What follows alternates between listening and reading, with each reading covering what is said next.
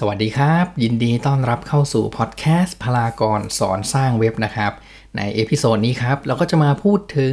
การใช้เครื่องมือในการทำเว็บไซต์กันครับว่าเราจะเลือกใช้เครื่องมือแบบไหนดีครับมีตั้งแต่ Wix Weebly Google Site หรือว่า Wordpress เราจะใช้อะไรดีครับแต่ก่อนอื่นนะครับเรามาทำความเข้าใจกันก่อนว่า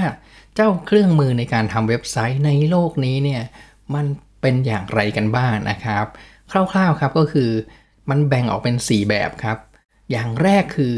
การเขียนโค้ดขึ้นมาเองนะครับหรือเราเรียกว่าการเขียนโปรแกรมขึ้นมาตั้งแต่ต้นอันนี้นะครับก็จะทำให้เราสร้างเว็บไซต์ได้ตามใจเลยแต่ว่าจะตามใจแค่ไหนนะครับก็ขึ้นอยู่กับประสบการณ์ของผู้ที่เขียนโค้ดนั่นเองแต่วิธีนี้ผมบอกได้เลยว่า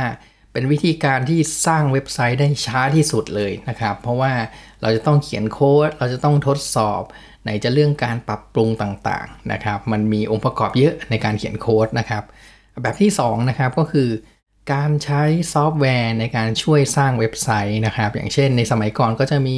Dreamweaver นะครับส่วนในสมัยนี้นะครับมันก็มีแอปแบบนี้อีกเยอะเลยนะครับซึ่งสามารถลากวางได้แล้วก็ผลิตออกมาเป็นไฟล์ HTML ให้เรานั่นเองพอได้ไฟล์ HTML หรือว่าไฟล์สำหรับเว็บไซต์มาเสร็จเราก็ต้องทำการอัปโหลดขึ้นไปสู่โฮสต์ครับซึ่งตรงนี้นะครับเราก็ต้องพอมีความรู้นิดนึงเพื่อที่จะทำการอัปโหลดขึ้นไปได้นะครับแต่เครื่องมือเหล่านี้ก็ไม่ค่อยทันสมัยเท่ากับยุคสมัยเท่าไหร่นะครับมันก็มีการเปลี่ยนแปลงไปเรื่อยๆนะครับอย่างที่3คือการใช้เว็บสำเร็จรูปนะครับซึ่งการใช้เว็บสำเร็จรูปเนี่ยในยุคสมัยนี้นี่มันเร็วมากจริงๆนะครับ Wix Weebly หรือว่า Google Site ก็เป็นเว็บสำเร็จรูปนะครับการใช้งานเว็บสำเร็จรูปก็คือเราเข้าไปสมัครใช้งานปุ๊บก็สามารถสร้างเว็บไซต์ได้เลยนะครับโดยเฉพาะอย่างยิ่งตอนนี้นะครับ Wix Weebly หรือว่า Google Site เนี่ยสร้างเว็บไซต์ได้ฟรีเลยแต่สำหรับค่ายอย่าง Wix กับ Weebly นะครับก็อาจจะมีโฆษณาอยู่บ้างนะครับเวลาเราสร้างเว็บไซต์ที่เป็นเว็บแบบฟรีนะครับหรือว่าเป็น subdomain ของ Wix นั่นเองคำว่า subdomain เนี่ยนะครับหมายถึงว่าสมมติว่าเราไปสมัคร Weebly ใช่ไหมครับเราตั้งชื่อเว็บไซต์อย่างเช่นพารากอนอย่างนี้มันก็จะกลายเป็น paragon.weebly.com นะครับอันนี้เราเรียกว่า subdomain ของ Weebly นะครับแล้วเว็บที่เราสร้างเนี่ยบางทีมันมีป้ายโฆษณาของ Weebly ติดอยู่เวลาที่เราเอาไปให้คนอื่นดูนะครับถ้าเราใช้งานฟรีอยู่แต่ถ้าเกิดว่าเราอัปเกรดเป็นพรีเมียมโฆษณาเหล่านี้ก็จะหายไปแลกกับการที่เราเสียเงินเป็นรายเดือนแทนนะครับแต่ก็มีอีกตัวเลือกหนึ่งนะครับซึ่งดีเหมือนกันเลยนะครับเป็นตัวเลือกที่ฟรีแล้วก็ไม่มีโฆษณานั่นก็คือ Google Site นั่นเองนะครับแต่ Google Site เนี่ยพูดจริงๆก็คือมันยังไปไม่ถึง Wix กับ Weebly ครับก็คือยังสร้างเว็บได้แบบง่ายๆอยู่นั่นเองถ้าเราทำเว็บง่ายๆ Google Site ก็เป็นคำตอบที่ดีเพราะว่ามันฟรีนะครับแล้วก็สามารถลิงก์กับ Custom Domain ได้ด้วยนะครับคำว่า Custom Domain ก็คือสมมุติว่าผมอยากได้ paragon.com แต่ใช้ Google Site นะครับ Google ก็เปิดให้ซื้อโดเมนกับเขานะครับแล้วก็ลิงก์กับ Google Site ได้เลยหรือว่าเราจะไปซื้อโดเมนกับที่อื่นก็ได้นะแต่ว่าลิงก์อาจจะยุ่งยากนิดนึงแต่มันทำได้ครับอันนี้เนี่ยผมเคยลองทำมาแล้วนะครับก็เลยรู้ว่ามันสามารถใช้ Custom Domain ได้ใน Google Site นั่นเองนะครับทีนี้เจ้า Wordpress นะครับเดี๋ยวผมจะพูดถึงในหัวข้อต่อไปนะครับนั่นก็คือข้อที่4นะครับข้อที่4อีกวิธีการหนึ่งในการทำเว็บไซต์ก็คือการใช้ซอฟต์แวร์อย่าง CMS ในการทำเว็บไซต์ครับ CMS แปลว่า Content Management System ครับเมื่อเราใช้ซอฟต์แวร์ตัวนี้เราก็สามารถที่จะเพิ่มหน้าเพิ่มเมนูหรือว่าเพิ่มโพสต์ต่างๆในเว็บไซต์ของเราได้เลยนะครับข้อแม้อย่างเดียวก็คือเราจะต้องทำการอัปโหลดและติดตั้งเจ้าซอฟต์แวร์ตัวนี้ไปที่พื้นที่ทำเว็บไซต์หรือว่าเว็บโฮสติ้งของเรานั่นเองนะครับต้องอัปโหลดก่อนเราถึงจะใช้งานได้นะครับซึ่ง WordPress เองก็เป็นซอฟต์แวร์ที่เป็น CMS เช่นกันครับแต่ว่า WordPress นี่ก็ยังสับสนอีกนะครับเพราะว่ามันมีทั้ง wordpress.com กับ wordpress.org ซึ่งเดี๋ยวผมจะมาพูดถึงความแตกต่างต่อไปนะครับผมใน4วิธีนี้นะครับถ้าให้ผมลำดับความง่ายในการสร้างเนี่ยก็คือวิธีที่3เนี่ยง่ายที่สุดคือการใช้เว็บสำเร็จรูปนะครับแต่ก็ถ้าเกิดสร้างฟรีอย่างที่บอกก็มีโฆษณานะครับแต่ถ้าเกิดว่าสร้างแบบเสียเงินอันนั้นเราก็จ่ายเงินเรียบร้อยแล้วก็ไม่มีโฆษณาแต่ว่าเว็บสำเร็จรูปเนี่ยข้อเสียของมันนิดหน่อยก็คือเราไม่สามารถติดตั้งปลั๊กอินหรือว่า Third Party Code เข้าไปได้นะครับเพราะว่า มันจะต้องใช้ฟีเจอร์หรือว่าความสามารถที่เว็บสำเร็จรูปนั้นมีเท่านั้นนะครับถ้าเกิดว่าเขามีเราก็ใช้ได้ถ้าเขาไม่มีเราก็ทำอะไรเพิ่มไม่ได้เราก็ต้องใช้ไปตามนั้นนะครับอันนี้คือเว็บสำเร็จรูปนะครับแล้วอีกอย่างหนึ่งก็คือในเว็บสำเร็จรูปนะครับเราไม่สามารถที่จะคอนโทรลได้ว่าไฟล์ในเว็บไซต์ของเราเนี่ยเราจะดาวน์โหลดกลับมาเก็บได้หรือเปล่านะครับหรือว่าฐานข้อมูลเราจะดาวน์โหลดกลับมาเก็บได้หรือเปล่าอันนี้เนี่ยเว็บสำเร็จรูปบางที่นะครับอาจจะไม่มีให้เรา Export ซึ่งผมเองก็เคยแล้วนะครับไปทำซะอย่างรู้เลยนะครับแต่ปรากฏว่าพอเราจะย้ายเนี่ยมันย้ายไม่ได้เพราะว่ามันไม่สามารถ Export ได้หรือต่อให้ Export หรือว่านำข้อมูลออกมาได้ก็ไม่สามารถเอาไป Import ไปสร้างเว็บไซต์ใหม่ได้อยู่ดีต้องทำด้วยมือนะครับโดยการ Copy ไป Copy มาระหว่างเว็บเก่าเว็บใหม่แบบนี้นะครับอันนี้ก็คือข้อเสียอันเล็กน้อยนะครับของเว็บสำเร็จรูปแต่ข้อดีของมันนะครับก็คือมันเริ่มต้นได้ฟรีเริ่มต้นได้เร็วนะครับแล้วก็เป็นเทมเพลตให้เราเลือกเลยนะแล้วก็มีการลากวางได้แบบนี้มันก็ทำให้ง่ายกับผู้ใช้ใหม่ๆนะครับที่เริ่มต้นในการทำเว็บไซต์นะครับส่วนข้อที่4นะครับก็จะเป็นวิธีที่2นะครับที่ผมอยากแนะนำนะครับก็คือ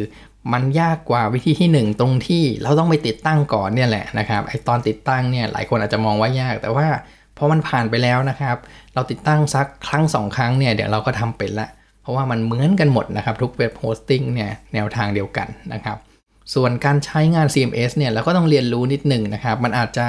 ไม่ได้เริ่มต้นง่ายเป็นเทมเพลตเบสเหมือนเว็บสำเร็จรูปนะครับแต่ว่ามันก็ค่อยๆเริ่มต้นทีละขั้นตอนนะครับผมแนะนำว่าเวลาการใช้ซอฟต์แวร์ CMS เหล่านี้นะครับเราเริ่มจากการสร้างเว็บไซต์แบบง่ายๆก่อนนะครับไม่ต้องมีองค์ประกอบอะไรเยอะนะครับลองทดสอบดูก่อนว่าวงจรของมันเป็นยังไงนะครับว่าการสร้างเว็บไซต์เนี่ยมีขั้นตอนอะไรยังไงบ้างเราจะได้เข้าใจเครื่องมือนะครับพอเราเข้าใจเครื่องมือเราถึงจะไปประยุกต์ใช้ได้นั่นเองนะครับว่า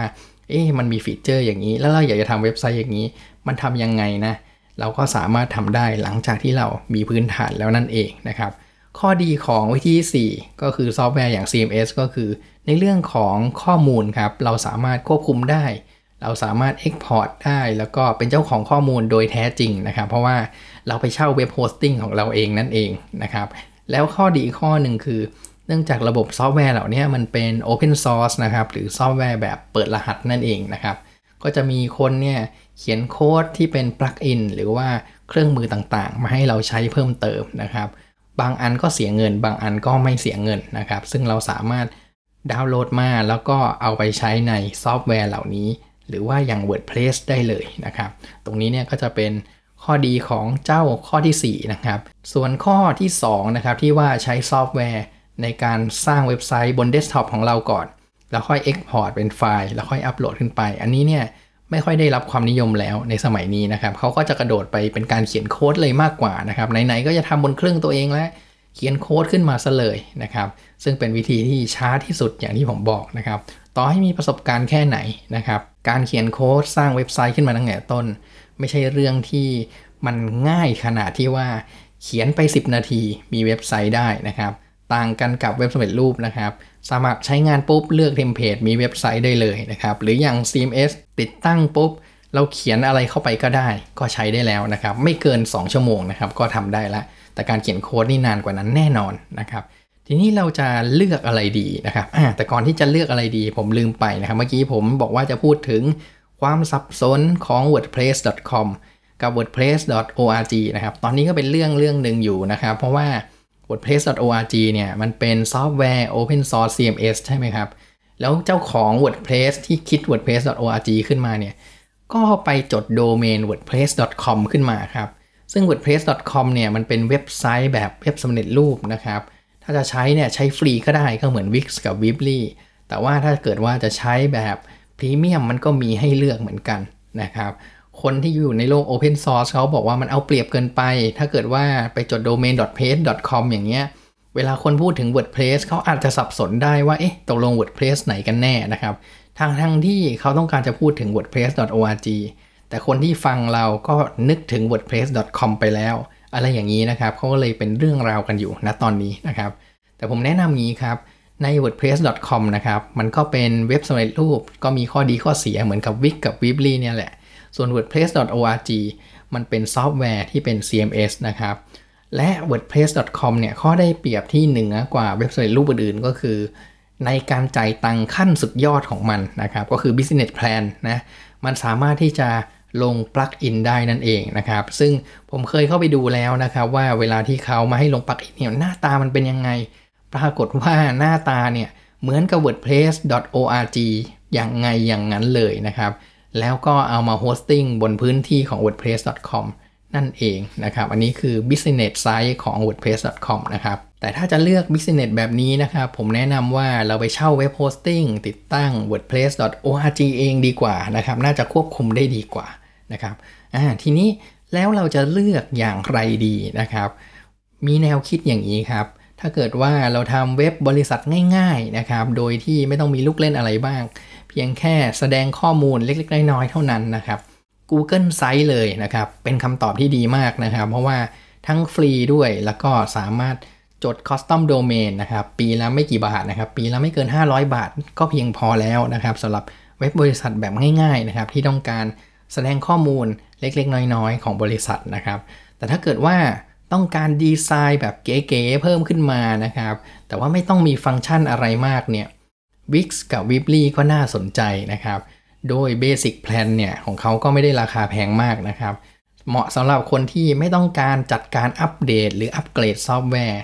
ในเครื่องเว็บโฮสติ้งของเรานะครับก็ใช้เว็บสำเร็จรูปก็สบายใจกว่านะครับแต่ข้อเสียของมันก็คืออย่างที่ว่าครับถ้าเกิดว่าไม่จ่ายตังค์เมื่อไหร่โฆษณาก็มาเมื่อนั้นนะครับแล้วก็เว็บไซต์ของเราก็จะไม่ได้เป็น Custom Domain ด้วยหรือว่า domain.com ของเราเองแล้วทีนี้ถามว่าถ้าเกิดเปรียบเทียบ Wix Weebly กับ wordpress.com แล้วเราจะเลือกอะไรดีนะครับให้เราดูครับว่าแต่ละอย่างเนี่ยมันมีฟีเจอร์แบบไหนที่เราต้องการนะครับอย่างเช่น Wix กับ Weebly เนี่ย2คนนี้ก็คู่แข่งกันมานานแล้วมันก็สูสีกันผมคิดว่าแบบไหนก็ได้เลยนะครับทั้งคู่เนี่ยต่างกันแค่เทมเพลตกับแนวทางการดีไซน์นิดหน่อยเท่านั้นนะครับแต่ต้องยอมรับว่า